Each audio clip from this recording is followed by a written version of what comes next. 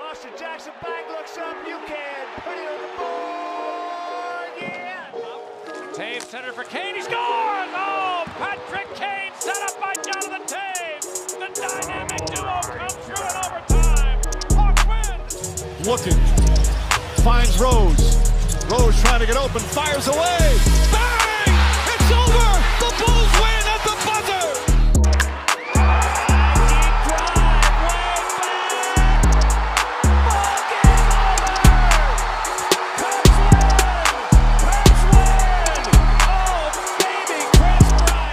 Hester under it and to the middle with the 15 to the 20, breaks free to the 25 to the 30 to the outside, 40 midfield, 40, 30 of the coast, 20, 15, Hester 5.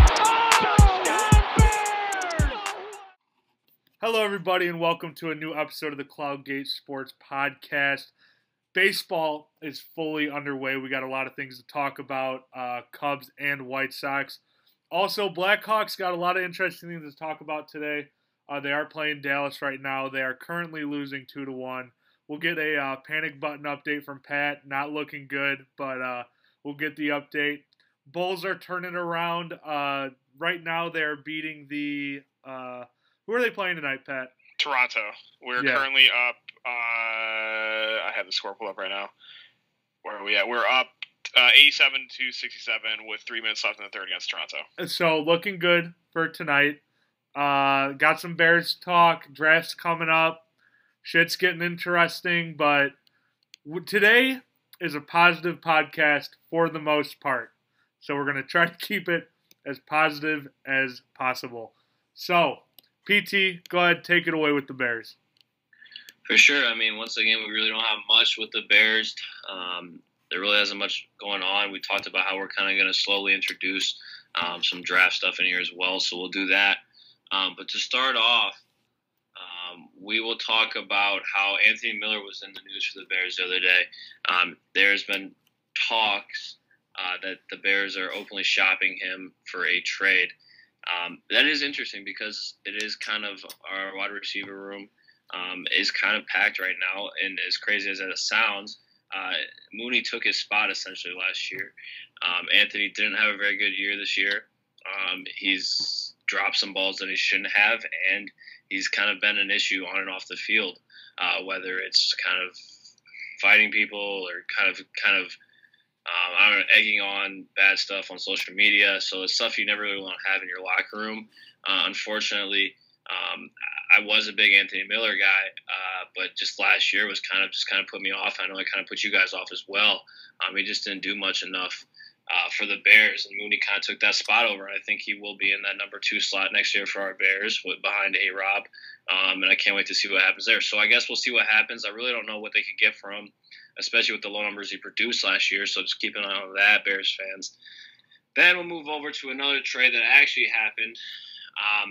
Sam Darnold was traded to Carolina, and the Jets received a 6th-round pick in 2021 and a 2nd and 4th rounder in 2022. And Carolina received Sam Darnold, which is kind of crazy because now you got to look at the quarterback room in Carolina. You have Teddy Bridgewater and now Sam Darnold. So now that kind of makes clear that the Jets will be drafting a quarterback with their 2nd overall pick. So we keep an eye on that as well when we look at draft stuff. And then now we're looking at Teddy Bridgewater. What's going to happen with him? Is he going to compete, or is he allowed to explore trade options? So I think that'll be something to keep an eye on too in the NFL. Now we'll move on to the draft. We don't have much right now. We'll just kind of get our feet wet with this, boys. We looked at most of the mock drafts that have been put out, we look at first rounders. What are people thinking that they're going to draft? And the 3 main positions I've seen so far, cornerback, offensive line, and wide receiver. So with that being said, those are kind of our 3 main holes that our front office needs to fill in the draft and the offseason. And hopefully that we can find something in the earlier round, because Ryan Pace has not been the guy to draft very well in the first round. Also, another interesting thing as well is to look at the possibility of trading up for a quarterback. The Falcons have been open about talking about trading their 4th pick in the first round, which will be interesting as well. I know the teams interested in that is Denver, New England, Washington, and Chicago. So, boys, my question to you is, do you guys trust Ryan Pace trading up and getting a quarterback? Absolutely not. No, definitely not. Don't want to see a Mitch 2.0. Even though we do love Mitch, just don't want that situation to start all over again. Now, with Anthony Miller, and I'll talk about Pace's strong point right now, and that's picking later in the draft, later rounds. And Anthony Miller would probably get us just that, later picks in the draft, whether that's 1 or 2 picks later in the draft. But that's Pace's strong suit. So why not stock up on those? Don't even worry about trading up. Just stay where we're at. Whoever we get, we get. I would like to get a wide receiver, probably because we would be losing Anthony Miller at some point. Get a wide receiver, get that wide receiver room stronger. And then the Sam Darnold trade. I mean, awesome to see that he's finally getting out of New York and going to Carolina. He'll get some good competition with Teddy. I know that they did say Teddy could look at trade options, and he is a solid quarterback for teams that are really looking for one. So I wouldn't be surprised if he does get dealt. I think that this is Darnold's team. I think that he is going to be the guy coming out of camp. Great to see him getting out of New York. I really like this trade, especially for Sam Darnold, who has shown promise in various moments. He's shown that he has great potential, but has just struggled in the New York system. So it's going to be nice to see him move on from that and go to Carolina. I have a strong feeling that Bill Belichick's really going to push for that number 4 pick. It's Bill Belichick and it's the New England Patriots. It's Robert Kraft. I don't be surprised if they pull the trigger and make that move, and Justin Fields is wearing a pass jersey come this upcoming season. And I don't think, obviously he won't start. I think Cam will be their starter, and they're going to try to adjust Justin Fields into the scheme of things, or maybe even Mac Jones potentially too. But I don't hate the idea of trading up in the draft, but I don't want it to be a quarterback. Just because at this point, Trevor, Zach, Mac, and Justin are essentially going to go top 4, top 5. Trey Lance, I think he's not going to make it out of the top 10. I think somebody will pick him up. It's not Carolina anymore, and Dallas won't either, but Arizona may not either. So Denver, maybe. Denver is probably that one team that if they don't take him, he'll slip out of the first or the top 10. My idea of Penei Sewell potentially being traded for the Bears, him dropping into the top or out of the top 10, I think that is out of the picture now because Carolina solved their quarterback problem, or quote unquote solved their quarterback problem with Sam Darnold. So I would assume if possible, they're going to try to snag Penei Sewell at number 8 and their 3rd pick. However, if we're looking towards this 10, 11, 12, 13 area, we have a couple really good dudes. We have Christian Darrisaw, I think his name is, Virginia Tech offensive tackle. Jalen Waddle sitting at the top, right around the 12 to 15 mark, wide receiver from Alabama. We also have the other, Devontae Smith, too, from Alabama. He's projected to go to Detroit at 16. So if there's a guy that we want specifically that we feel like was feasible for our team, whether it's an O-lineman, which I think is my number one spot for the Bears. If we're looking to shop Anthony Miller, we want to get a wide receiver. There's some pretty legitimate wide receivers that we could potentially make a move for. And if we're moving up from we're 20 or maybe moving up to 16 or 15, it's not going to be a lot, man, to move up in that amount in a draft. It really isn't. So when it comes to trusting Ryan Pace, I don't hate it as long as it's not a quarterback. Because at this point, if we're going to take a quarterback, let's waste a 2nd or 3rd rounder on a Kellen Mond type thing. Let's not. I think the top 4, the main guys are projected to go top 4, top 10 at the least, depending on where Trey Lance falls. So I don't hate the idea of trading up in the draft, but it's got to be for the right person. Yeah, I think you're right, and I definitely think we'll dive more into that kind of stuff in future episodes of what we're really targeting and we really can get into positions for sure. But I think you guys said the best. These picks that we could receive for Anthony Miller would be huge for Ryan Pace, especially this year with how well he drafts in later rounds, and hopefully he can make really good use out of those as well. Even if we do want to trade up to maybe get a Penei Sewell or a good wide receiver somewhere down the road. It does concern me a little bit. I think if we were kind of to rate the positions and need the most, I think it would go offensive line, cornerback, then wide receiver. But, you know, I think it's really interesting because I think when you look at it, we kind of use our tight ends quite a bit too, and I think we're going to want to use them quite a bit next year, especially with our quarterbacks not being as good as that we want them to be. So I think it's going to be really interesting. I think they can do a lot of things, and I really think that we're really flexible here because we have a lot of holes to fix, unfortunately. But with that being said, I think, and my last time I say just for the NFL completely, is I feel bad for Teddy Bridgewater, man. He can't just find a home.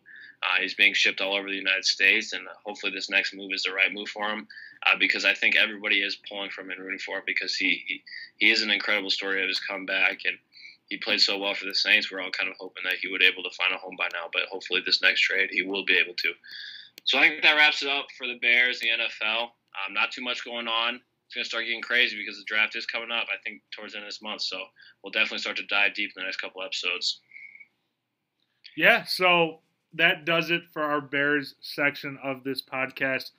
Now it's time to move to some baseball. Baseball is in full swing.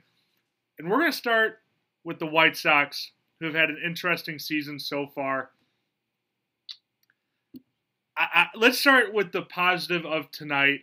Lance Lynn with 11 strikeout, complete game shutout, throwing over 110 pitches. Lance Lynn and Tony La Russa have known each other for quite a while now, going back to Lynn's rookie year with the Cardinals, where he won a World Series in 2011. So La Russa won a World Series with Lynn in his first go-around. Hopefully this next go-around we see the same outcome. But Lance Lynn looked absolutely dominant tonight. He looked very good in his first start also. We got Lance Lynn for this very reason. He pitches over 200 innings every year. And complete game shutouts are a perfect way to get to that 200 mark. Absolutely dominant tonight. Made the Royals look silly. Also, great to beat Brad Keller, the guy that, if you don't know who that is, that's the guy that hit Tim Anderson 2 years ago, if I'm not mistaken, in 2018 or 2019, when there were still fans. But absolutely great to beat the Royals. We got to beat the teams in the AL Central, which we definitely have not seen so far. This was our first in-division series game against the Royals. We faced them 18 more times this year. Steve Stone made it greatly clear that we need to win these games against the AL Central. We did a great job of that last year, and that's why we made the playoffs. We need to beat the teams that we need to beat, the Royals, the Tigers. We need to beat those guys as much as possible, the weaker teams. And then the Twins, hopefully we get over 500 against them, and it'll make us look great for this upcoming season. Now, Yermin Mercedes. We have to start with the biggest highlight of our team to talk about in this section. Yermin has been absolutely unbelievable, taking the league by storm. Us White Sox fans, we knew of Yermin. He had a very good spring training last year in 2020. Got to play in one game last year up on the big league club. Did not get a hit. 1 second. Didn't get a hit last year in the time that he was up here.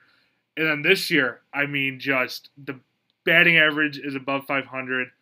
He started the season 8 for 8. The first person to do that since like 1900. Absolutely unreal for a rookie to start the season with 8 hits in a row. And he didn't stop there. He just continues to add on hits, continues to have multi-hit games with a 485-foot home run today in the home opener, right after Yoan Moncada hit his. Just when this team needs to capitalize, they do. And Yermin Mercedes did just that today with capitalizing. The Royals were down.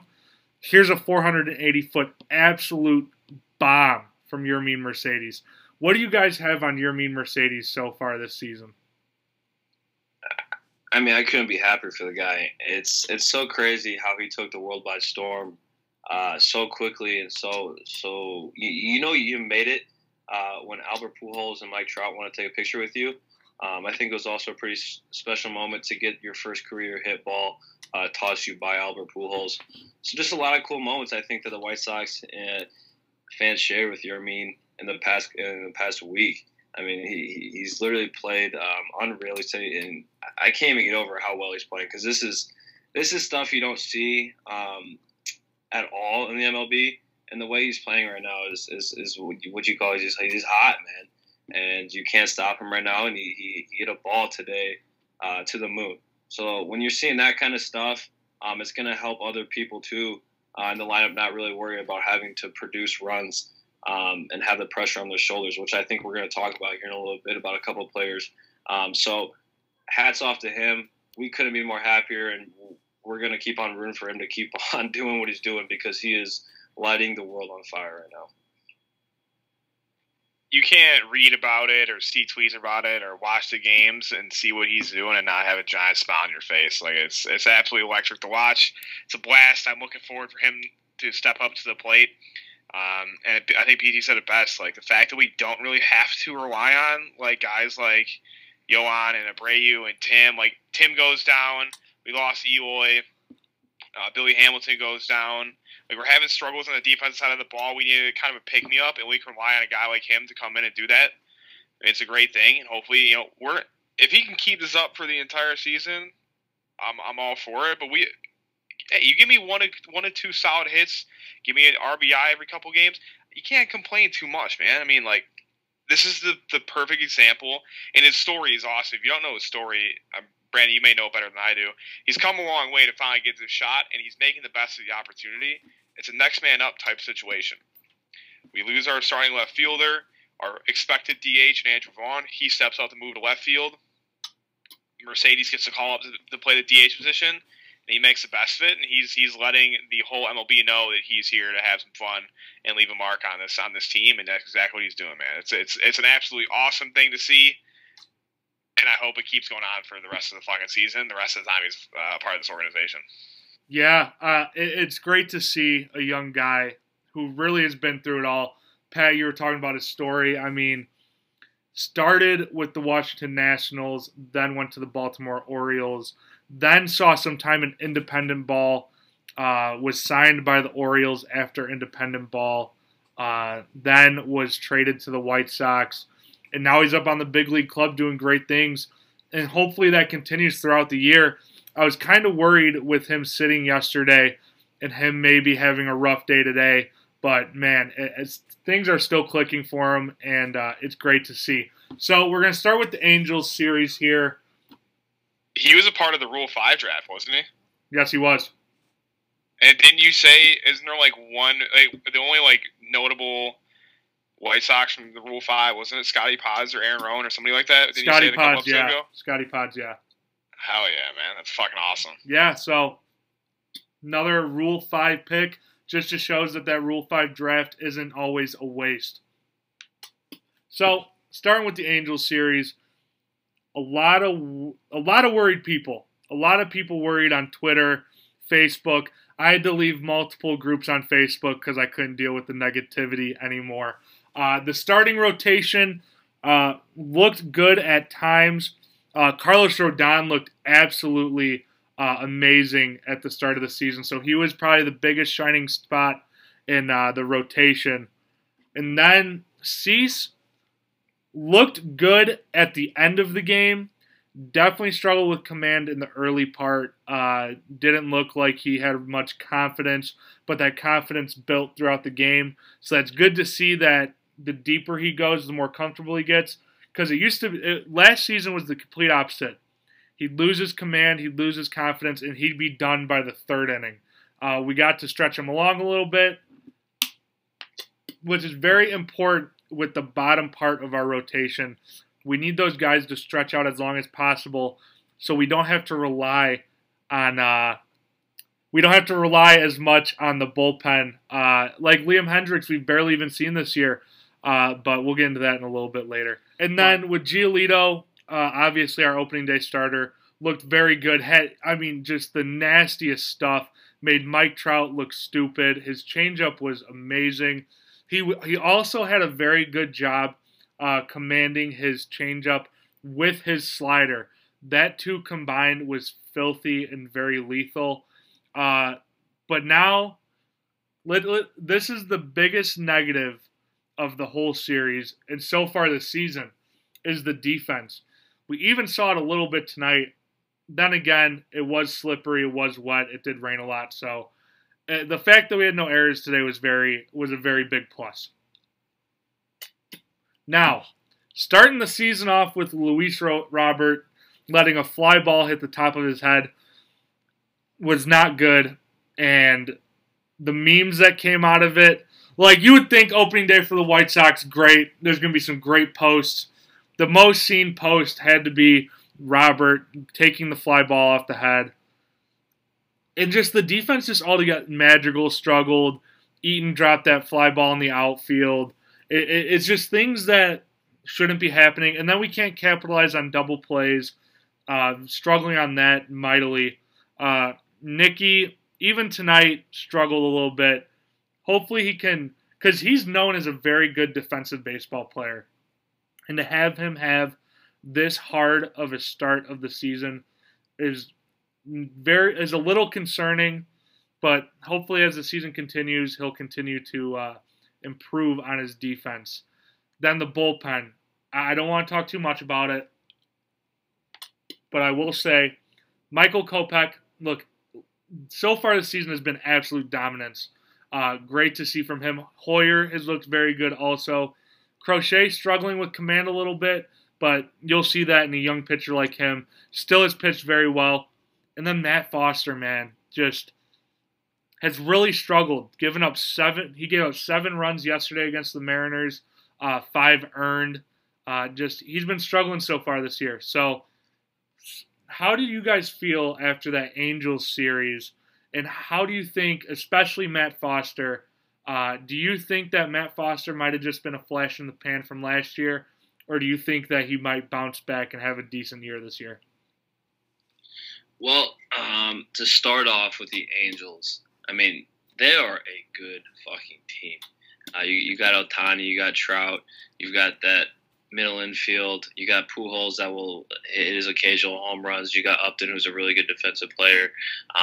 That team is good. Stassi hit a couple home runs against us as well. So I would, and it's so tough. I can understand where some of the fans are coming from.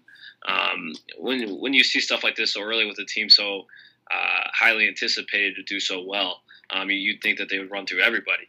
But that's not the case, and it's baseball. Baseball's hard, and you're just not going to be able to win every single game. So with that being said, obviously I can understand why fans are so concerned because they don't know how hard it is to play baseball. You're going against a guy that hits 400-foot home runs and then throws 101 at you too. So it's just stuff like that you got to kind of fight through. Robert, it was a fluke. Guy won a Gold Glove in the outfield last year as a rookie. Do not tweak about that. His defense. Bullpen, a little bit concerning. I think Matt Foster, we'll see. It's a long season. He's got over, I don't even know what the percentage would be, but he's got a lot of games left to make up for what he's done. So don't freak out about that as well. Adam Eaton does look a little uncomfortable out there, but I think he'll figure it out. He's a veteran. He knows what he's doing. So overall, it's early. It's early, guys. Fans, just relax. Enjoy it. So it was good to see the fans back at the field. Home opener today. Everybody's drinking beer, having a great time. It was electric. It was loud. Fans back in the stadium. Fans booing Mayor Lightfoot and J.B. Pritzker. It's just the White Sox, man. Baseball's hard. You're not going to win every single game. If you think they're going to win every this year, you're crazy. And honestly, you should probably not be a baseball fan. Strap in. It's going to be a roller coaster ride. Things aren't going to be going in the White Sox direction every single game. And we're seeing positives, especially, like I said, we touched on this from the beginning. When you have players like Uriman and Mendick stepping up and doing this stuff for the White Sox, that's good because when players like Yo-Yo and Jose And all those other guys that you're expected to do things when they're not doing everything, they're going to step up when you need them to. So don't worry about it. Everyone take a deep breath, and we'll be just fine. Yeah, I mean, we're 8 games in the season at this point. Everybody needs to relax and enjoy what's going on, man. I mean, baseball's back. I've already sat down and watched every single game we've already had this season just because I'm so happy it's fucking back on TV. Don't get me wrong, having a 9-10 start on opening day was not the best. Doing that first West Coast tour where we played at 9 for like the first 3 games, then played at like 8 up in Seattle, at 2, and then our 2 o'clock game that we got rain delayed to like 5 or like 3:30, 4 o'clock. I want like a nice night game, like a nice 7 o'clock night game in Chicago. Is what I'm looking forward to, or maybe like a Sunday afternoon game. It's been a blast. It has. I'm happy it's back on TV with a team like the Sox that were so gassed up coming into the season. I don't hate the fact we got punched in the face in that first series. It's a wake up call, you know. I think every good team needs a wake up call, and I think that first series really that's what it was. And for anybody out there who's trying to shit on the Sox for that opening series, saying the Angels suck, you're absolutely absurd. I had a handful of people like, how do you lose the series to a team like the Angels? You fucking see the team. They made some serious moves this offseason. Brandon's been harping on them for God knows how long to fucking improve their lineup. And they did. That's what they fucking did. Yeah. That's exactly what they did. They're a good fucking team. They're going to make a run on the West Coast. But it's been fun to watch. The defense is absolutely horrendous. Absolutely horrendous. It sucks. Tony La Russa, all the people that are out there saying to like, fuck Tony La Russa, I knew this was a bad hire, you're literally looking for something to blame on. Like, you already came into the season having a negative feeling about him. You're looking for the tiniest shit to nitpick for him, so you can go fuck off too. I will say, was it last night's game? Yeah. Yeah, it was last night. He managed it horribly. He came out and said that. And if we look back at our history of coaches, Robin Ventura doesn't own up to the media like that. No. He doesn't. Ricky, sometimes maybe he does. Yeah.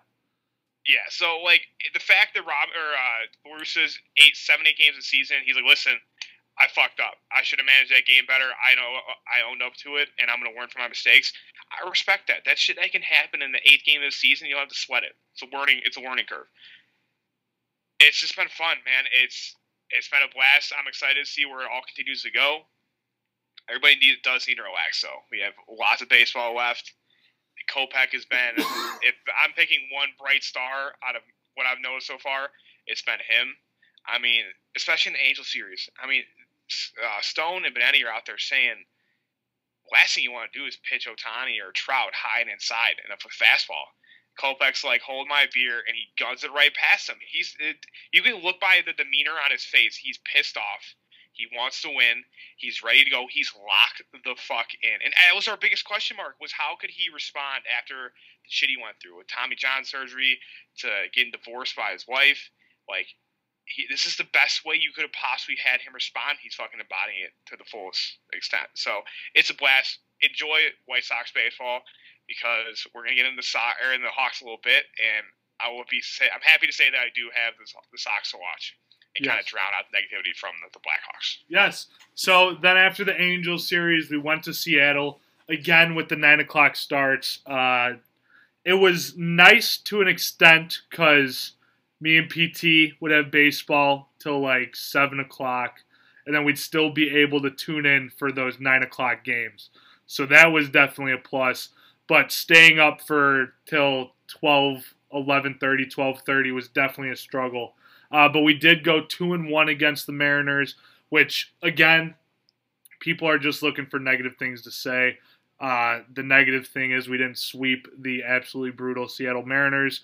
You're not going to win every single game against these shitty teams. It's just not going to happen. You're going to lose a couple. And realistically, we shouldn't have lost last night. But it is what it is. We had a good start from Dallas Keuchel. Matt Foster came in, had a very rough inning. Like I said, giving up 7 runs. 5 of those runs being earned runs. The other 2 were tallied to Dallas Keuchel. Defense still looks shaky in the series, but the offense started to click, and the offense has continued to click into the Royals series. So that's great to see. So the Mariners series was good. We came out positive. We won 2, lost 1. And then tonight against the Royals, won 6-0. Lance Lynn looked absolutely unreal.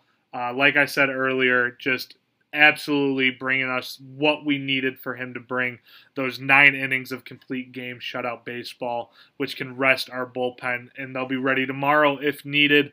Hopefully we get to see Liam Hendriks a little bit more. We've only seen him for 2 innings so far this year, so hopefully we can get to see him more in this series. So again, good start to the season, especially without Eloy, without Tim Anderson, who was only there for a little bit and then ended up getting hurt. He should be back within the next week. Also, Billy Hamilton got hurt. He should be back within the next week and a half, I would say. It was a hammy for both of these guys. Billy Hamilton especially, we need him to keep those legs healthy because that's why we got him. We got him for that speed. And so far this year, he's been very good defensively, and he's been very, very good on the base paths and hitting the ball. He has definitely had very good contact throughout the year, hitting the ball hard. And when you're a guy like that, putting those singles into doubles, those doubles into triples, which is exactly what we want from Billy Hamilton. So what do you guys got on the game tonight and the series against Seattle? I think the one takeaway that I have specifically is that the White Sox are going to be able to produce 5 runs a game. They have the ability to score runs like it's nothing else. I think they have such a special lineup to do that. No matter where you kind of put pieces together. I think another person that really kind of stuck out too is having a really good start to this year is Zach Collins. He's really kind of impressed me a little bit too with his kind of opportunity that he has right now. So it's good to see, like I said, these lower level kind of guys that we don't expect much out of to produce this much when our higher level guys aren't doing that much. Seattle, I love that ballpark. I was there once. I watched the White Sox lose there, unfortunately, last year. That would have been like 3 years ago, but that doesn't matter. It's a great park. Like I said, it's early. The White Sox are going to figure it out. They're going to get in their groove. Pitching staff's going to figure it out. I think Kopech is going to find his – I mean, it's going to be tough, too, because Rodon pitched so well. Cease, we got to see what happens with him. But Kopech's going to find that the quicker he or what I'm trying to say here is the more consistent he is throwing as well as he is, the quicker he's going to find himself at a starting rotation. So with that being said, I'm super excited to see what kind of – I mean, we have a long season ahead of us, and there's going to be so many different moves, especially with the injuries we have right now with this team. And I think we're going to be able to find some really special people, too, to help us out. So with that being said, I can't wait to kind of see what the White Sox have ahead for us because as much as we haven't really been kind of producing to what we should be, I think we have a lot of potential still as well. Okay, so again, with this home opener tonight with the Royals, it was great to see Lance Lynn get that complete game shutout. The first time that's been done since the 1930s on a home opener for the White Sox. So very big positive for us. Now, I've got a couple questions for you guys, but before I get into those questions, I want to talk about Andrew Vaughn. Got his first hit. Congratulations. I'm concerned, however, with the comments that Tony La Russa made today about Andrew Vaughn. And Andrew Vaughn did not start today in left field. It was Nicky Williams. I think that'll be the last time that happens. I don't think Nicky Williams is going to be on the team for much longer. But when asked about Andrew Vaughn and why he's not starting tonight, Tony La Russa said, and a lot of people take this as a positive, a lot of people take it as a negative. He said that he doesn't consider Andrew Vaughn a Tim Anderson, Jose Abreu, Luis Robert type player that's going to start every day or start for the most part. He said that Andrew Vaughn needs to kind of find his way into the starting lineup on a daily basis. My interpretation of that is that Tony meant well by what he said, in that a lot of people are taking it misinterpreted. But with Tony La Russa saying that, my biggest gripe with it is that he's one of our biggest prospects, and we expect him to eventually start every day. It's early in the season. I know he had his struggles, but especially today, I don't get why Nicky Williams would start instead of Andrew Vaughn. I think Andrew Vaughn should, especially with Tim Anderson and Billy Hamilton being hurt, we need Andrew Vaughn in the lineup. And we need him to get to the Tim Anderson, Jose Abreu, Luis Robert guys that are going to start every day. He also threw Adam Eaton in there as well as one of the guys that'll start every day. But I don't. What do you guys think about this? Because I feel like, I just feel like Andrew Vaughn needs to be in the lineup as much as possible. I agree with you to an extent for this reason, and I'm not at all putting you in this group right now, Mahoney. There's bozos out there like Shy Sox fan Mike. Yeah, big bozo. That blow things like this out of the water, and make a big deal of it when it's not. The issue that Andrew Vaughn's running into right now is the people that are in front of him are an MVP and a guy that's hitting 600 right now. So the issue is that, and then you also look at left field as well, which he's not naturally been brought up to play. Okay, so Jose Abreu, MVP, first base, obviously, he's not going to play there until Jose moves to a DH. And then you have your DH who's hitting 600 when you're in Mercedes, who's lighting the world on fire right now. That has everybody's attention. Now, left field is a little bit of concern. Obviously, he hasn't played it a lot in my eyes, and it's not the easiest position to play. If it was, Eli would be playing it and he wouldn't be hurt right now. And look what happened to Eloy. Eloy gets hurt all the damn time out there. So with that being said, I think La Russa meant good by this. And it's just the plain fact that he has people playing better than him right now in front of him. I know he's not going to get better sitting on the bench. Obviously, no one gets better doing that. So that also kind of brings up the concern in my point. Do we bring him up too early? I'm a little concerned. Yes, he blew it up in spring training. Yes, he did this. And yes, we couldn't predict Yerman going crazy. Yes, we knew that he probably wasn't going to play first. He was going to DH. But it does bring up the concern.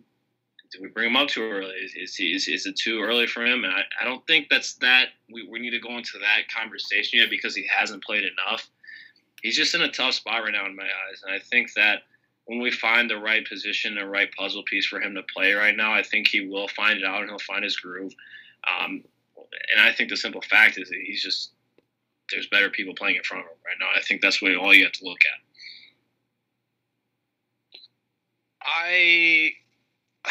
So my issue, I remember talking to you guys about this a couple episodes ago, was the contract negotiations that we're already considering signing him to a long-term deal without him even seeing a pitch in the MLB. To me, that raised a red flag. Yes, Vaughn was very good in the minors, but there's a difference between Vaughn being good in the minors and what Luis Robert did in the minors, and there's a reason why Luis earned that contract. I don't hate – so if Eloy is not hurt, I don't hate the idea of him not seeing a start every day. I will say this, though. I think with the way that your Mercedes is playing right now, that is having an impact on it, too. Because realistically, I don't think Tony wants to see Vaughn become a starter in left field. I just don't think that's his position that they want to see him in. And that's why I think he would be seeing a start every day as a DH, but he's not because Mercedes is playing out of his fucking mind right now. So I think that's the way I kind of see it. But, we're just really shallow in left field right now. Larry Garcia is a solid guy defensively, but he literally can't hit the broadside of a fucking barn with a baseball bat. He can't. His hitting's not there. It's we're not going to be able to get the best of both worlds. I just don't see that happening. So I do think with a guy like Vaughn, I want to see him progress, and I want to see him earn a spot in the starting lineup. Because has he earned shit? No, he hasn't. At least in my opinion, no, he hasn't. Let guys like, because we still have what's his face, Maraza, don't we, or Mazzara? No, he's on Detroit now. Do we have an outfielder on a DL other than I thought you Angle? said? We have Angle. That's on. That's what I'm thinking of. Okay. Still have him coming off hopefully soon too. So once he probably makes in the back next week or so, we'll see him back. Right. So I don't hate the idea that Ed Vaughn is not playing. And honestly, when he's taking the plate, he's definitely, you can definitely tell that he's going through an adjustment playing in the majors right now. You can definitely see that. Just isn't all there when he's up to bat, and it's fine. Like, is your 8 games of the season, you're in your rookie season, it's going to take a little bit. You're not going to be able to do shit like what Mercedes is doing. It just doesn't happen. I don't hate it. I actually don't. I would say I'm going to disagree with you, Brandon. I'm okay with him not seeing a start every day. This early in the season, in his rookie year, if we're 80 games this season, he hasn't earned a spot in the starting lineup yet. It's going to be a little bit more of a concern for me, but 8-9 games this season, not really. So, after listening to you guys talk, I thought of an interesting thing with Adam Engel will be coming back soon. Does that possibly mean that we see Andrew Vaughn get sent down? I feel like this next week before Adam Engel comes back, this is going to be a big test for Andrew Vaughn for staying up in the majors. They'll probably give him this next week, give him a couple starts, see how he performs, and if he performs well, then maybe we see a guy like Nicky Williams get sent down instead, and Vaughn will take that spot on the bench, because I feel like once Engel comes back, he will be our everyday left fielder. But now going to Tony La Russa, I want to go around, give a quick grade on how we think La Russa has been so far. I'll start first. I'll give him a B+ for 2 reasons. First, until last night, Tony La Russa's decisions have not brought the outcome to a White Sox game. Last night, it's possible that the move of taking Keuchel out after doing so well, I know he got the first 2 batters on base, but maybe we could have seen him try to get out of it, especially since Keuchel is a ground ball pitcher, could have gotten a double play or something. Instead, he went to Matt Foster. Obviously, Matt Foster ended up giving up those 7 runs. So I'll give him a B+ for that. It would be an A if last night didn't happen. What do you guys think so far about La Russa? First of all, he needs to cut off his hair. His hair is gross and disgusting. Second of all, he looks drunk on the bench all the time. He stares off into space. He looks confused. But with that being said, that is just kind of some funny pokes at him. I really haven't seen anything that really concerns me so far. There's been a couple missed challenges I think he could have challenged for sure. But I think the one thing that is most important to me, and I think it was a big concern coming into the season, is how is he going to mesh with these younger players. And I think it seems like he's doing a good job so far. The team's playing. I mean, there's no issues that has come out so far. And I think with all the injuries and kind of ship-shaping this lineup to where he needs to be, and all I see this too is our fucking lineup sucks. Bullshit, all this bullshit on Twitter. We don't have much to unfortunately, with the new MLB, the way it is, you're going to be sitting some players sometimes. They're not going to be playing every single game all the time. And he's going to have to – he's having to fit these puzzle pieces into the right spot. And it's tough, man. I got to give it to him. So, me, I'm going to give him an A- because I haven't seen anything really negative other than the fact that he needs to cut his hair and he needs to stop looking a little confused on the bench. But I think he's doing a fine job. Well, there'll probably be some things that come up that drops the grade a little bit, but so far I'm happy and pleased with what he's done. For me, I'm probably giving it. For me, sitting around a B-. I think yesterday was a pretty. He said he fucked up. He didn't manage that game well, and I respect him coming out and saying that. The reason why I think there's a little bit of a difference between me and Brandon's grade, though, is because me and Brandon disagreed on whatever game it was against Seattle, where we didn't see Hendricks come in to close the game. That was against the Angels when we lost in the bottom of the 9th when Jared Walsh hit that 3-run home. The 2-run shot, yes. Yeah. At that point, because you're saying was we're going to Seattle tomorrow. We might need him then in a winning scenario. Right. In my eyes, a 4-4 game going in the bottom of the ninth is a winning scenario because I know if I trust Hendricks to get out of that position, and now we start in the top of the 10th with a guy like Billy Hamilton on second base. That's where me and you disagree there, and I would have loved to have seen Hendricks come in for that game because he's throwing hopefully he's throwing three batters, and we can move into extra innings, and we have a guy like Billy Hamilton or Larry Garcia or Angle or somebody, or not Angle, Eaton, somebody finding their way on a second base. With our team, the way we're hitting, give me it. So that's why I disagree with you there. So that's why I think I'm a little bit lower than you are. But overall, I mean, yeah, he does look like he's hammered all the time. I'm not gonna lie. It's just aesthetically, he's not the most pleasing person to look at. But hey, man, under all that, he's got a fucking crazy brain when it comes to the MLB, and I'm excited to see what he does. And all I'm saying, like as I said earlier, if people are out here nitpicking him, you already didn't like him coming into the season, so you can fuck off. Because honest God, his lineup's been a little bit iffy here and there, but nothing to raise a red flag at all. Like people were freaking out about when we signed him, including ourselves. So I'm fine with it so far. Yeah, so that does it for the White Sox segment. Now we will be moving on to the north side, where things are looking surprisingly good. Then again, the first two series are against the Pittsburgh Pirates, so some of this we will take with a grain of salt. So in the starting rotation, if I would have told you that Kyle Hendricks would have the worst start out of everybody in the rotation, everybody would probably think that this team hasn't won a game so far this year, but that's not the case. The starting rotation has been absolutely on fire. Jake Arrieta has looked unbelievable, untouchable.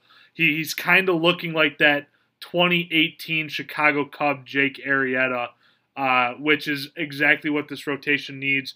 Trevor Williams looked awesome in his first start against his former team. Zach Davies looked very good as well. But the biggest piece of the pitching staff that I want to talk about is Craig Kimbrell. Congratulations, Craig, on your 350th career save tonight. That's a lot. That's a lot of saves for somebody, and he's still young, so never know if he gets back into his prime what kind of records he could break. But with Craig Kimbrell, we're seeing the old Craig Kimbrell so far this year. We're seeing that fuck you fastball. We're seeing that nasty off speed, that nasty knuckle curve. He's come in big situations. Got the save today after coming in the 8th with 1 out and then closing out the game, which is huge for the Cubs to have that reliable guy in the bullpen, especially when the front of the bullpen might not be as good. Another big shining point of this team is Chris Bryant is playing well this year. That's important to this team considering how big of a question mark he was. Javi Baez is starting to swing it back around after a very rough start. And Wilson Contreras is having a rough start to the year as well. And Anthony Rizzo is doing Anthony Rizzo things, hitting a clutch home run today against the Pirates, hitting very good, good for contact, playing very good defensively. This Cubs team is looking very good early on in the season. David Ross has done a good job managing this team. Hopefully the rotation can continue to stay hot and continue to give the quality starts that the Cubs are going to need. Because with this offense, they're going to have big days. And consistently, too. They're going to be just like the White Sox, scoring 4+ runs a game. If the rotation and the bullpen can keep the runs per game at around 4, it's gonna be a very nice season for this Cubs team. So what do you guys have on the Cubs so far this year? I think they've been kind of a pleasant surprise just to see how well they've done. There was a lot of question marks floating around on how they would do. And they've definitely kind of proved a lot of people wrong because a lot of people are kind of out for their throat saying that they were fucked and that if this was going to blow up, the whole team would be blown up. So I'm glad to see that that's not the case so far, especially with all the stuff with Rizzo and everything like that. You don't want a lot of negative stuff floating around Chicago because it's kind of already a negative stigma running through professional teams. So when people keep on adding to it, it's not a good thing for Chicago sports lovers. I don't know why I saw this earlier. Correct me if I'm wrong. And I don't know if this is. I thought I saw that there was a statistic posted that the Cubs' batting average so far this year was like 138. I was just about to bring this up. So is that true that the Cubs are hitting average batting? Okay, yeah, you can go ahead. So here we go. On base percentage is 28th in the league at 251. Batting average is 124, which is dead last in the league. And they're averaging 3.5 hits per game, which is 30th in the league. So, and well, the stat I saw that was compared is that NL pitchers are hitting higher than the Cubs. Batting average is higher than the Cubs right now, like at 144 or something like that. So that's it is crazy to see with kind of the Cubs doing well, but the statistics are kind of skewed as well, though. I mean, they're fun to watch. I mean, granted, I can't watch them because I don't have Marquee Network, and I'm not going to get Brandon on this fucking soapbox again about the Marquee Network. But I mean, hey, dude, if you're a Cubs fan and you were in a dark place heading into this season, you got to be pretty content with what's going on right now. It's fun to watch. I do know that I think this was this morning before any of today's games. But Abreu had more grand slams than Contreras had hits this season, which is kind of crazy to think about. But, I mean, hey, you just enjoy it. Like, if your team's doing well, I mean, granted, if you play like this whole season, you'll be able to compete. I know the Cards swept their last series, and I know the Reds are like red hot right now. I think they're 5-1 or 6-1 right now. So, I mean, the NL Central can be tight, especially if the Reds plan on staying this good. If the Cubs play like this all season, they'll be able to make a run for it.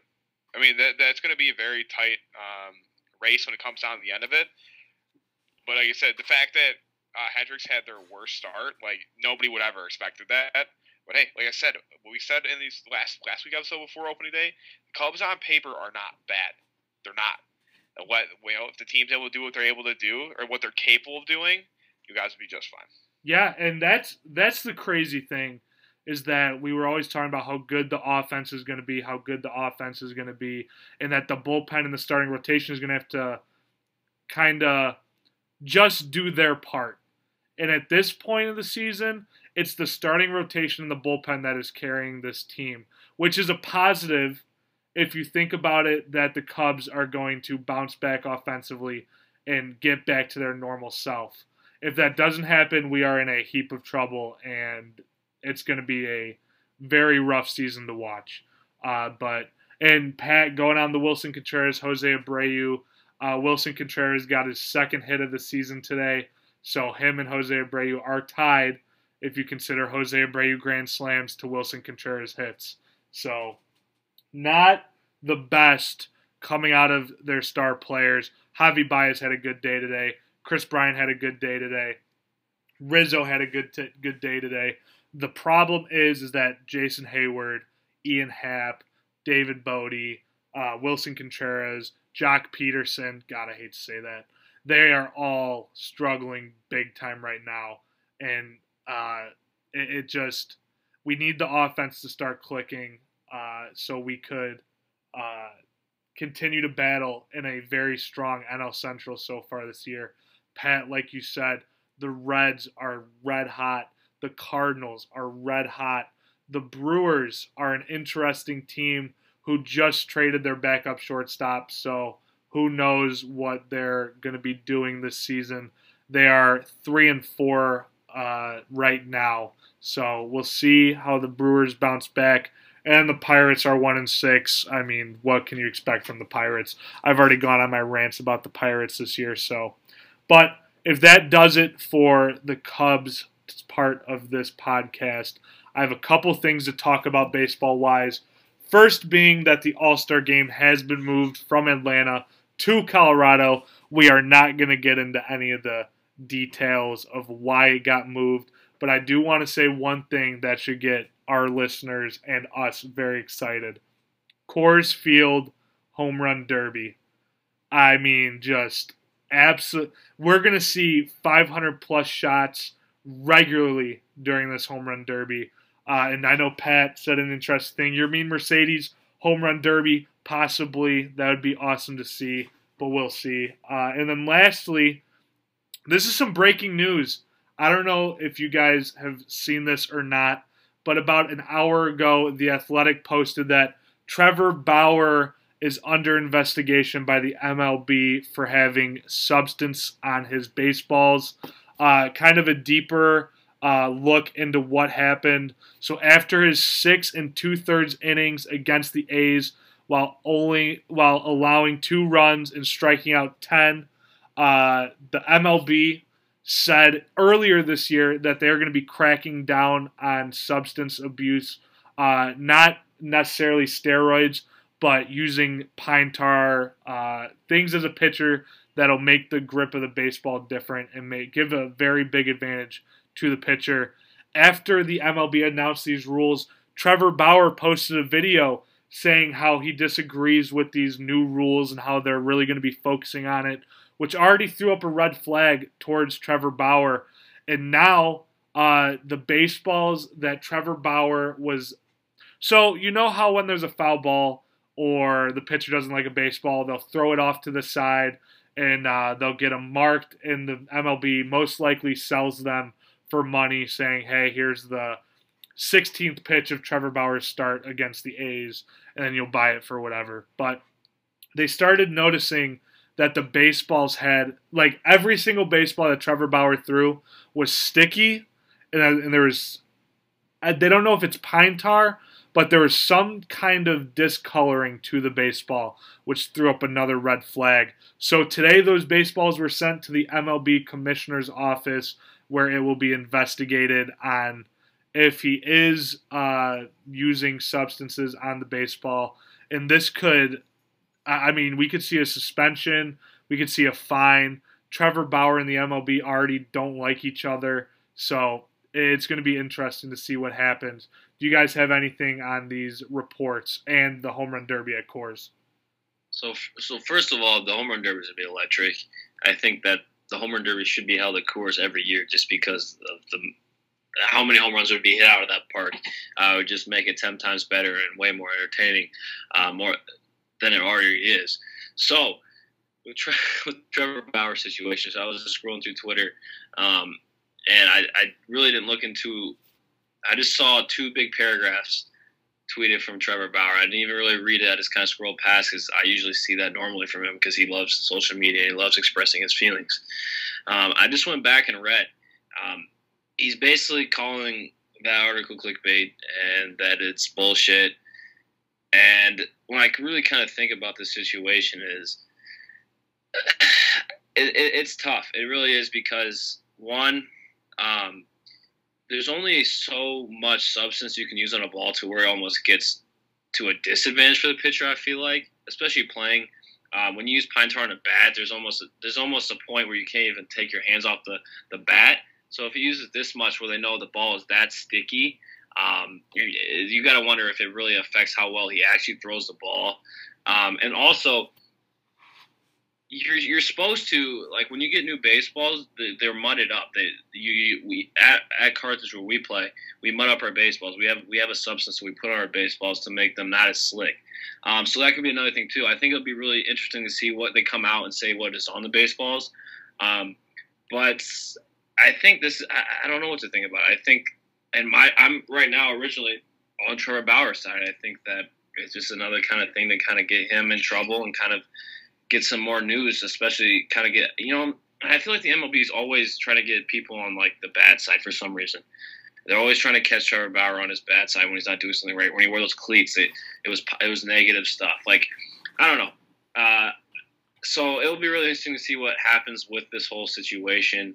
I hope it doesn't, because I think Trevor Bauer is actually positive for the players and where the game goes, because I think his interests are in the right mindset for this game to kind of be what they say, get the game back to normal or bring it back from the dead. So hopefully it's not what they're saying it is, but I guess we'll have to keep and see. I think the home run derby in Coors Field is going to be awesome. It's going to be an absolutely beautiful setting.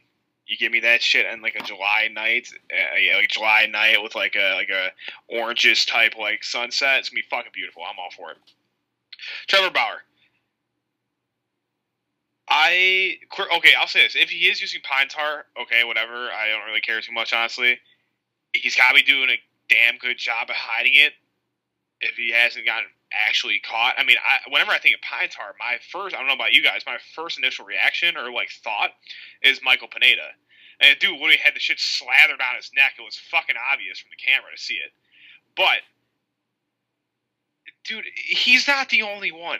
Like, there are so many pitchers doing this. Like, do you really get that much of an advantage? I don't know. You guys play baseball. I mean, like,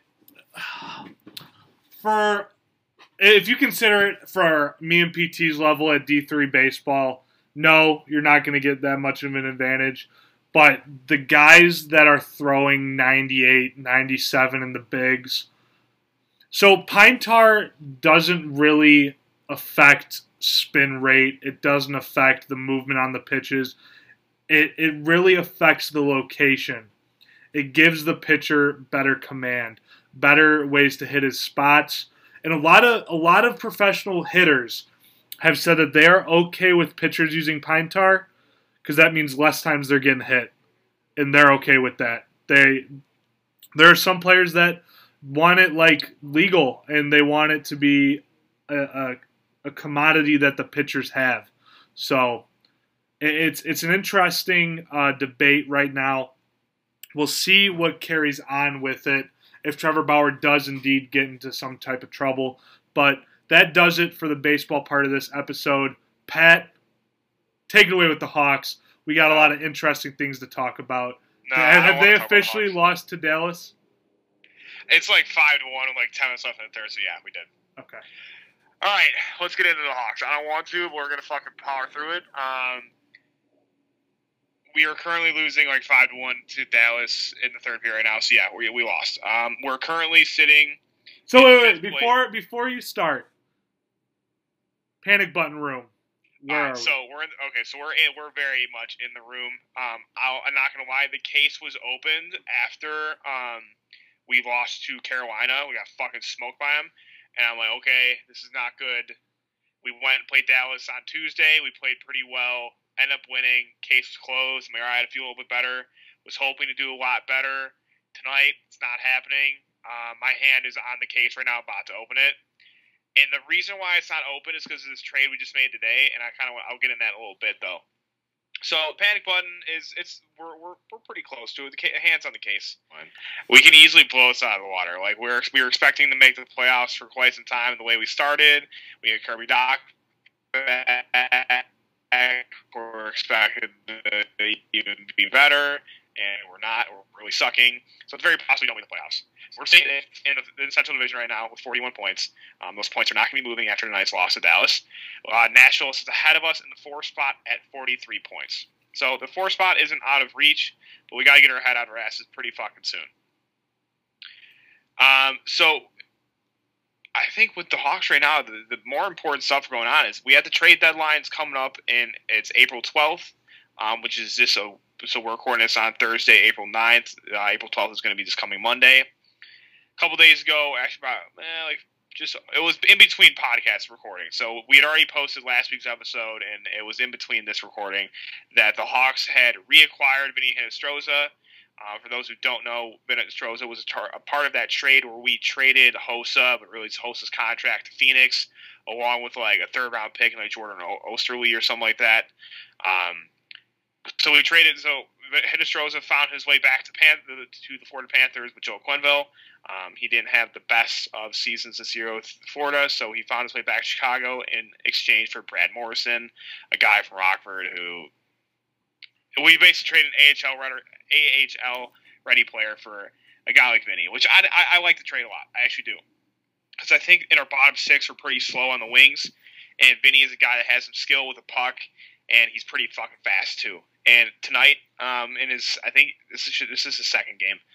He was already on the point sheet. He assisted on Kublik's goal tonight. So I think he'll be able to find a pretty good groove and build some nice chemistry with our team. So I'm excited to see him back in a Blackhawks jersey. But as of today, The Hawks did make a sizable trade, and I think Barstool Chief said it best that it's a lot of names that a lot of people don't really know about, which is fine, but there's room for this to be a significant trade in the coming years. So basically, the Hawks traded Lucas Wallmark, who was in and out of the lineup, basically useless for us, and D-Man, who's a forward, by the way, and that D-Man, Lucas Carlson, who was like that 7th, 8th man type D-Man who was finding himself in the lineup every 4 or 5 games, if that, depending on our D-Man situation. We did trade them to Florida in exchange for forward Brett Connolly, D-Man Riley Stillman, as well as the rights to the prospect Henrik Borgstrom, and a 7th round pick in the 2021 draft. It's expected that Brett Connolly and Riley Stillman are going to find their way into the lineup within probably for this Columbus series coming up this weekend. How Stillman's going to find his way into the lineup, I'm not too sure given our current D-man situation. We'll have to see. Same thing with Connolly. I think he might be we'll just have to see where he finds his way into the lineup. It's going to be similar to like Wallmark. A guy where he's in and out every. Well, it's the same thing with Carlson too. It's going to be guys that are in and out of the line every couple of days. So they're kind of like bubble players essentially. Henrik Borgstrom is where I want to hit on right now because this guy is the number 23rd overall pick in the 2016 draft for Florida. He played at the University of Denver, which Ian Mitchell is from, but they didn't play at the same time. The dude was damn fucking good at Denver. Was a legit dude. He's a 6'3" forward who can skate like a motherfucker, and he's like listed at like 193 pounds, which I don't think is true. I don't think it's accurate. He's got to be a little bit bigger. If you're 6'3", 193, you're playing in the NHL or playing in an NHL level, I feel you got to be a little bit bigger because he's pretty skinny at that point. That's beside the point. The dude's a fucking mammoth, and he can fucking move. He's a great guy. He's got some issues though. So he's currently playing in Finland, and his issue though is he lacks drive. He hasn't really bought the reason. Like the Panthers have tried with all their might to try to get him to buy into like an off-season routine to make sure he can kind of become ready to be in the NHL. Just hasn't done it. He's playing over in Finland right now. If he can, and this is a great point too that Barstool Chief made, is a guy like Borgstrom, Joe Quenneville, and the way that this Florida team's playing right now, they don't have time to deal with a guy like Borgstrom. If you're not willing to buy in, go do your own fucking thing. We're trying to win a Stanley Cup right now. A guy like Joe Quenneville, he doesn't got time for that shit. The Hawks kind of do. Yeah, so, we definitely do. We definitely do. So he's currently in Finland. I'd love to see him try. It's probably going to be this offseason. The Hawks are really going to try to get him to come over to the States, get his head out of his ass, and really start to develop because he has a lot of potential if he can really fill into the body type that he is and play at an NHL level, which I think he has the caliber to do so. It's all about the mindset. It's guys like him that are going to be hard to find. So overall, this trade was more of a cap dump for Florida with the contract that Connolly had as well as Stillman. Is the Hawks were able to eat it because the Hawks have so much cap right now between not having Taves, Shaw, and Zebra being on long-term IR. We have a lot of money to work with. Similar to what we did with the Hossa trade, where Phoenix had cash like there was no tomorrow, so we gave him Hossa to eat Hossa's contract so we can make some moves around that. So I would expect Florida to make some pretty sizable moves in the upcoming days for the trade deadline because they cleared a lot of cap today with that Connolly contract. I think it was like $3.5 million for till like 2023. Oh, like I said, overall it was a cap dump for the Panthers. For the Hawks, it's a couple guys that aren't going to make too serious of an impact this season. Hopefully, the goal is it's going to solidify their spot to push for the playoffs. Who fucking knows if we're going to keep playing like we're playing tonight. But this Borgstrom guy is definitely somebody you want to keep on your radar. Because like I said, if we can get him to the States and get him to buy into an off-season program, and hey, if Jeremy Colleton is this young guy whisperer that he's supposed to be, then this is his opportunity to make it shine because this guy has a lot of potential. Because not many times you're going to find a forward that's 6'3" and can skate like there's no tomorrow. That's what I got on the Hawks. What do you guys got? I'm just going to say this about the Hawks because I feel like next episode I'll have a little bit more of a feeling of where I stand. Right now, just like last week, I'm still in the middle. I'm like a step or two behind you, Pat, in that room. I'm not quite at the button yet, but tonight's loss is rough. I mean, losing 5-1. I mean, that's a blowout. That's not good for team morale, especially when we're in this quote unquote playoff race. We need to, if we're gonna lose, we're gonna need to lose close games. Losing 5-1 really hurts this team. But I'm not panicking yet. I'll give this team another week to kind of show me what they got. Hopefully it's a couple wins, but until then, I'm going to stick away from giving my Blackhawks feelings, but I'll just say I'm in the middle right now. I'll fucking get in this talk, too, about where I'm at in the panic button, too, because like I said last week, I was sitting on a beach with an umbrella drink in my hand, and there was no care in the world. Well, I sat up, and I might have spit my drink out a little bit.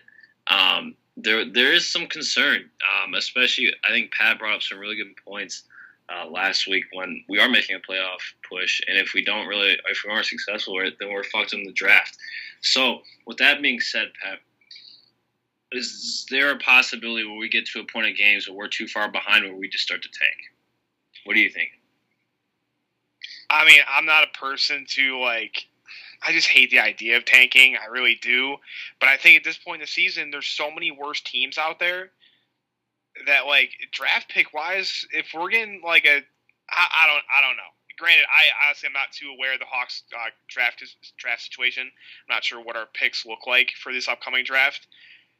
But a first rounder, I mean, and plus too, usually you hear a couple names creep in when it comes to upcoming drafts, usually around this point in the season, because this is where people start really beginning to see, all right, are we going to start pushing for a top draft pick, or what are we going to do? And there's always some names floating around. There really isn't a lot of prominent names in college hockey or overseas or anything like that that are peeking into the draft talk right now. So at this point in the season, that's why I'm kind of near the panic button, is because at this point in the way we've been playing, I feel like at this point right now, it's too late to turn back. We got to make a push for the playoffs at this point. I think you're 100% right when you think about it. So that kind of relaxes me a little bit. I'm going to be honest with you. I don't know if I'm thinking clearly on this, but I think that we're in a mode where we're so far behind that the panic is almost out of sight for me. For this reason is that if we're making a playoff push, then it's playoff push or nothing. We can't get anything out of it, and that's something we have to kind of leave in the dust. Yeah, we might not do as well as we want to, but this was something that we thought that we wouldn't even make to this year. So with that being said, I'm back in my chair on the beach. I got a new drink, and we're just gonna continue to watch Blackhawk hockey. Yeah, and I think that's all I really have. I don't really want to talk about the Hawks too much. Let's jump on a much more positive aspect, the other side of the United Center, Chicago Bulls. We were in a little tough spot last week when we were talking because we added Nikola Vucevic in a pretty big trade in the trade deadline, and we weren't really doing too well after we picked him up. That has since changed since our last podcast. After tonight's win, we have won 3 straight. We are sitting at 22 and 28, which puts us still in the 10th seed in the Eastern Conference, with the Pacers at 9 at 23 and 27, and the Knicks at 8 at 25 and 27. This team has started to look pretty damn good over these past couple games. We've picked up a dub against the Nets, which, hey, we're beating the Nets, questionably the best team in the Eastern Conference right now. That's a pretty big win. And then we just beat the Pacers a couple days ago, and then we beat the Raptors tonight. The Raptors, yeah, they're having a really tough season at this point right now. But the big thing we were all talking about this trade deadline was how are Zach LaVine and Vucevic going to be able to mesh together? Because now Zach LaVine has a legitimate pick and pop center that he can also roll to on the net. And it's been pretty obvious how I think Zach likes Vucevic a lot, and he's ready to play for him for a long time, or play with him for a long time. So in that win against the Nets, we won 115 to 107. Vucevic had a hell of a night, 22 points, 13 boards, 2 assists. Zach had 25 points, 3 boards, and 5 assists. And Tom Stadaransky jumped in too with a double-double himself with 19 points, 1 board, and 11 assists. That our whole starting 5 that night against the Nets all had 10 plus points, which for a team that's questionably the best team in the Eastern Conference and your team needs to show up after a rough stretch of games, that's the best way to do it, where your whole starting lineup rallies together. Lauri Markkanen came off the bench that game. Colby White did not play that game either. A hell of a game for the Bulls, and I think really, that stat line that Stadaransky had, 9-1, 19-1, and 11, that I want Colby White to have. That's what happened. You have a pick and roll and a pick and pop center in Vucevic.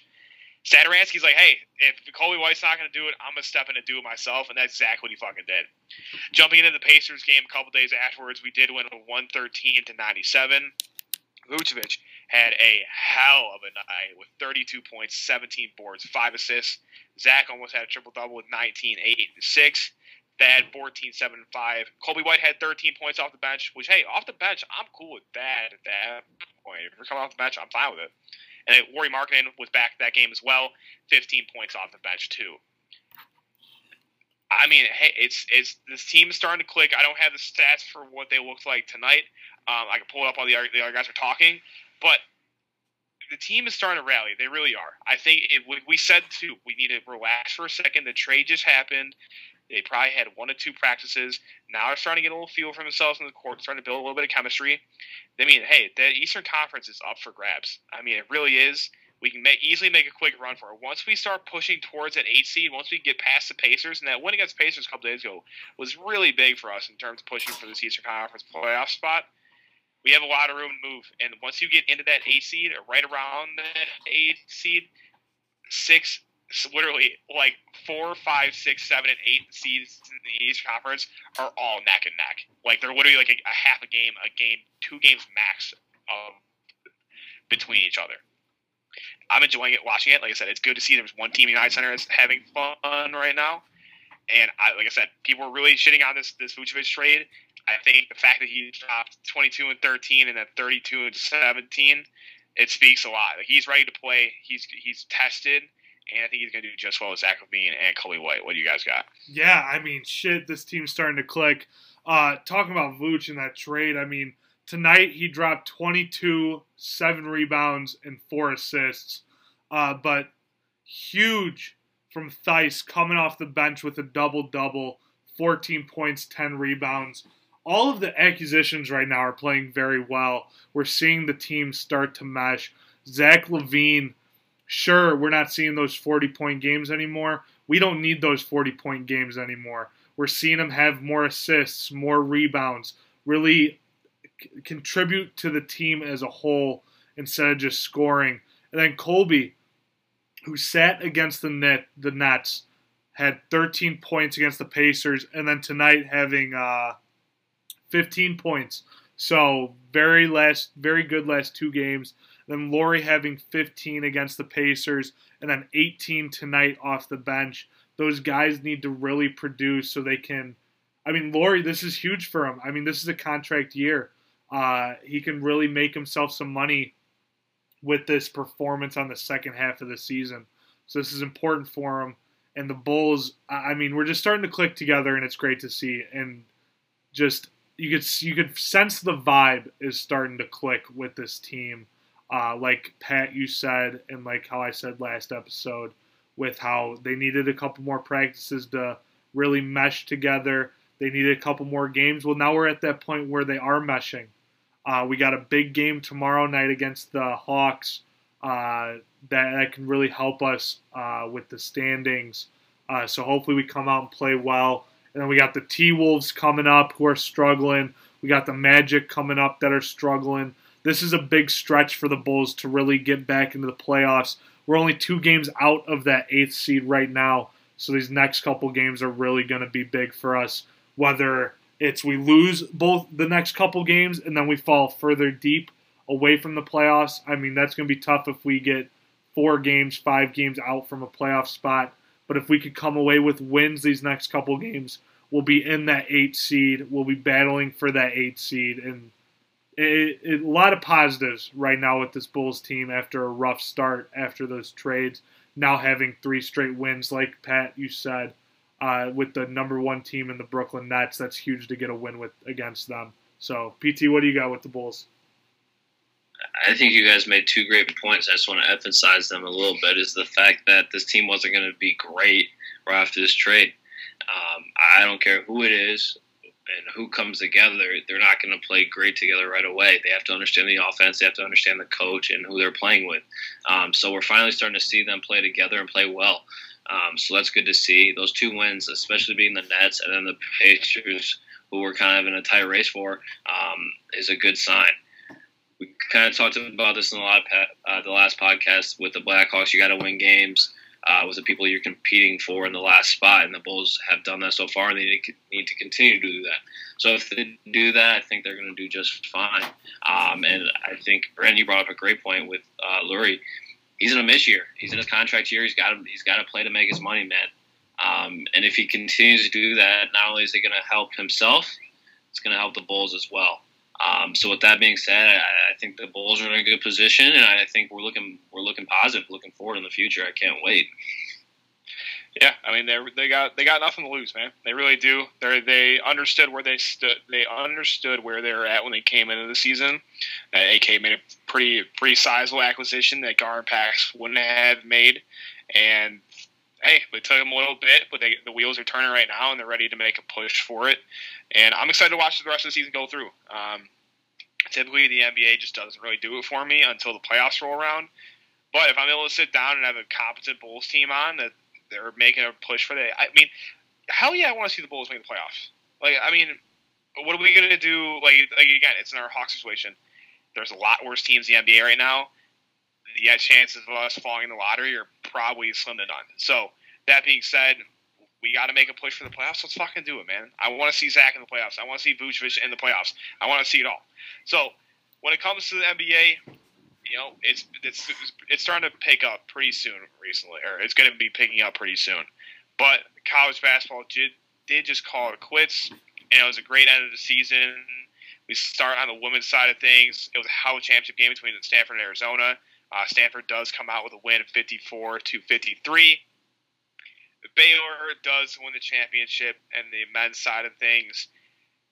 Boys, do we sleep on Baylor this year? Oh, 1,000%. They dominated this entire NCAA tournament. I mean, Gonzaga, undefeated season. They were really in the spotlight the entire year. I mean, Baylor had two losses. It was to Kansas on Kansas senior night, and they lost to Cade Cunningham in the Big 12 tournament. But, I mean, there was only one team, I think I heard some stats somewhere, that covered their spread against Baylor in the tournament. It was their number one, whoever they played in the first round. It was like a 25-point spread, and they covered it by like a last-second shot. Baylor rolled through everybody. And, I mean, I turned on that game and expected Gonzaga to – I mean, they're an offensive powerhouse. I was expecting them to really put up some good points. And Baylor was ready. I hate to do this, PT, but I want to do it. It reminded me of the Loyola Illinois game where it seemed like Baylor had fucking 10 guys on the court. They were smothering every possible inch of the court. Wherever Gonzaga had the ball, they were there. They were ready to defend. It was a great game. People were shitting on it as a blowout. I get it was a blowout. But Baylor came ready to play, man, and I think we slept on them a lot. What do you guys got in the championship game? We slept on them big time. And I'm disappointed in myself, especially because in the group that I had my bracket challenge in, the first time I submitted my bracket, I had Baylor beating Gonzaga. Afterwards, I completely changed my mind, completely changed my bracket, had Illinois winning, so definitely hurt me in the long run, but just an awesome March Madness again this year. Baylor coming out with the win. They were dominant. And you know what? I don't think that people respected their dominance as much as they should have. Us included, but there's a lot of people that were down and out about Baylor winning the championship. And they made sure that there was no doubt in people's minds that they were the best team this year. Absolutely steamrolling everybody. Just absolutely dominating. And congratulations to them. I mean, they a hell of a year. But looking back at it, there is no team close to how good Baylor was. So, congratulations to Baylor. I mean, the fact that Gonzaga came out and just kind of, I don't even know how to describe it. It was just weird to me. I think Baylor played, and I'm not taking anything away from Baylor. I think Baylor played unreal. Their defense has always been their star of their game and why they're so good. They obviously showed it against Illinois and all the other teams they've played throughout the year. And I think Gonzaga was going to run into a team that was going to give them problems. They've kind of shown it, especially in their conference tournament, that championship game. They had to win in the last-second shot in a couple of games or tournaments. They had to win in the last-second shot. So I think this game was very highly anticipated, and it was going to be a great game, and it ended up as a blowout, in my opinion. And the fact is the defense can be the outlier in these games. We saw, especially with Illinois, Loyola played much better defense and smothered their offense. So with that being said, I think, yes, I slept on Baylor, even though the main reason they beat Illinois is because of how good their defense was. So with that being said, that's kind of on me, I think, and I think I was kind of just blindly and delusional with Illinois, I guess you have to say. It sucks, and whatever with that being said, I think congrats to Baylor, and they had a hell of a year. And same with Gonzaga. I think you should take nothing away from Gonzaga. I think they played real, no matter what anybody says. I mean, they didn't play anybody. Who cares? They lost one game this year, it's the national champions. So with that being said, I'll move on to Illinois real quick, boys, if you don't mind. It got worse for me. I'm not going to lie. I thought the madness was over with Illinois losing to Loyola in the second round in the tournament. And it turns out that Adam Miller, the guy that was going to take over the program, is transferring. It's never a good feeling when I saw that. I was looking, it happened on April Fool's. I was digging deep for that April Fool's tweet in the comments, and I never found it. I still haven't found it. So a lot of people came out and were angry with him. And yeah, it's understandable, but you gotta give it to the kid. It's in his best interest of what he's doing. I heard multiple rumors about he didn't want to share the ball with Curbelo, who definitely is going to take over the program now, which I think he actually had the better year between both of them. But I'm not taking anything away from the kid. He stayed home. He was a contributor throughout the year. He made big shots when he needed to. And wherever he ends up, they're landing a great kid. He's going to be a scorer, and he's going to be the kid that everyone thought he was going to be. With that being said, another loss Illinois just received today was George Bashashvili, who was a kid who came in and no one really knew anything about. And he kind of, I wouldn't say light the world on fire, but he definitely came in and made a great impression. Freshman year, he kind of stepped up as our big man, and he danced and he did all this crazy stuff that kind of everyone loved him for. And he had this role where he had to kind of adapt with Kofi coming in and taking his spot and being his roommate. And I think he adapted real well to it and understood what he needed to do. So with that being said, I wish him all the best of luck. He's been a great guy to our program. He declared for the draft. I don't know how he's going to do in that. A lot of people think he's going to end up in Europe, where he's from originally. So I wish him the best of luck. Illinois, a lot of people are saying, is this the end of Illinois? I said, no, not at all. They got Andre Cabell. They have Coleman Hawkman. I think they're still going to be decent. And a big thing, too, is they have Florida transfer Omar Payne, who was a big part of Florida's success last year, being a big man. So I think Illinois still has a bright future ahead. And college basketball is great this year, especially with all of the crazy COVID stuff that was put in place, and everyone that was a part of it definitely deserves it. And then on top of that, I don't want to short either. The women's basketball too was unreal, especially with I think those games with Arizona beat, or was it who beat South Carolina? Was it Stanford? Stanford beat South Carolina. Crazy end of that game. The girl that actually missed the layup went to my high school. Fun fact. Which is crazy. She was a year younger than me. She's a sophomore at South Carolina. Shout out to Bree Beal. And then I think women's basketball definitely was put on the map this year. and I think their tournament's going to blow up as well. So congratulations to all those college athletes this year for basketball. You guys fought through a crazy year, and it's crazy to see what happens next year. Yeah, I mean, Illinois definitely, they put their name on the map this year, and I think they're going to be able to get a lot of recruits regardless of whatever happens between Miller and obviously seeing Io finally declare for the draft. They're gonna get some draft, or they're gonna get some recruits coming in. I think it was best for them, and I definitely don't rule them out going forward. We do have a couple news in regards to some coaching changes. The legendary coach, Roy Williams in North Carolina, has finally announced his retirement from starting in 1978 as the assistant coach to the legendary Dean Smith at North Carolina, to then going to Kansas. And I think he coached for like 13 years in Kansas, and then came back to North Carolina after that to finish out his career there. These stats that I'm about to read off are mind-boggling to me. 3 NCAA tournaments, his first coming to U of I in 2005. Our alumni, Bobby Frazier, won his second. Roy Williams was the second one in 2009 when Frazier was on the team. And then won one in 2017 as well.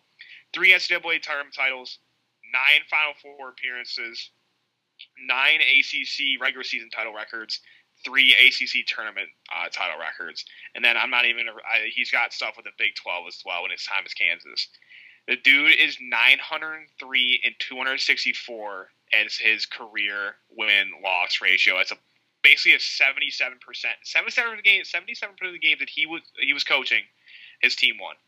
79 and 27 in the NCAA tournaments, and 4-1 in the NIT. Who cares about the NIT though? So a legendary coach. He announced his retirement. So a lot of the rumors. This is how Chicago media works. Porter Moser's heading to North Carolina.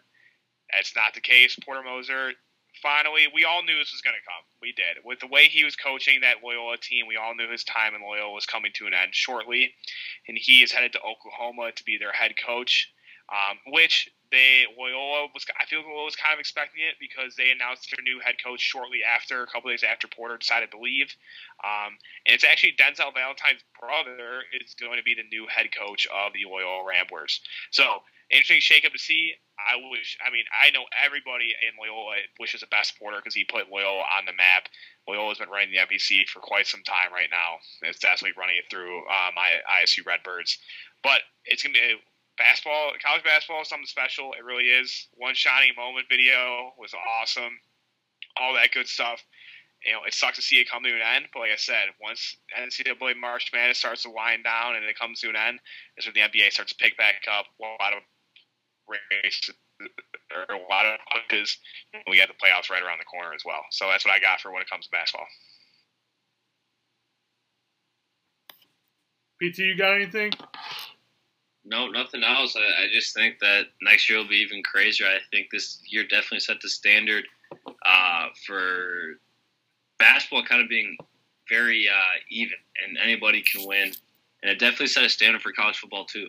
That's definitely been a high talk, so we'll definitely get into that talks when that comes around as well with college football playoffs. So with that being said, man, I think that's all we got for college basketball. Yes, that does it for this episode of the Cloudgate Sports Podcast. Thank you guys for listening. Very jam-packed episode. A lot of things that we will be talking about next week. Baseball is going to be even more deeper in swing. We're going to get updates on the Hawks once again. The Bulls might be inching closer to a playoff spot. We will see. And then maybe we'll get some more Bears news, maybe talk a little bit more about the draft.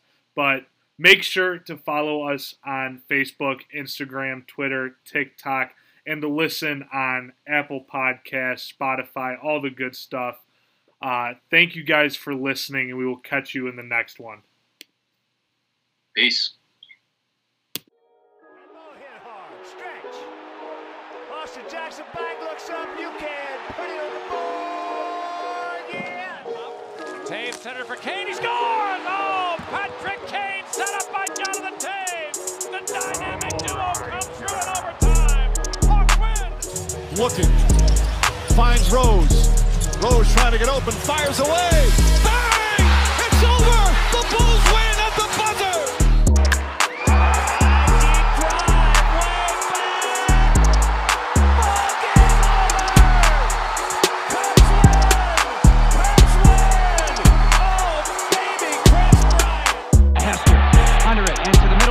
15 to the 20, breaks free of the 25 to the 30, to the outside, 40, midfield.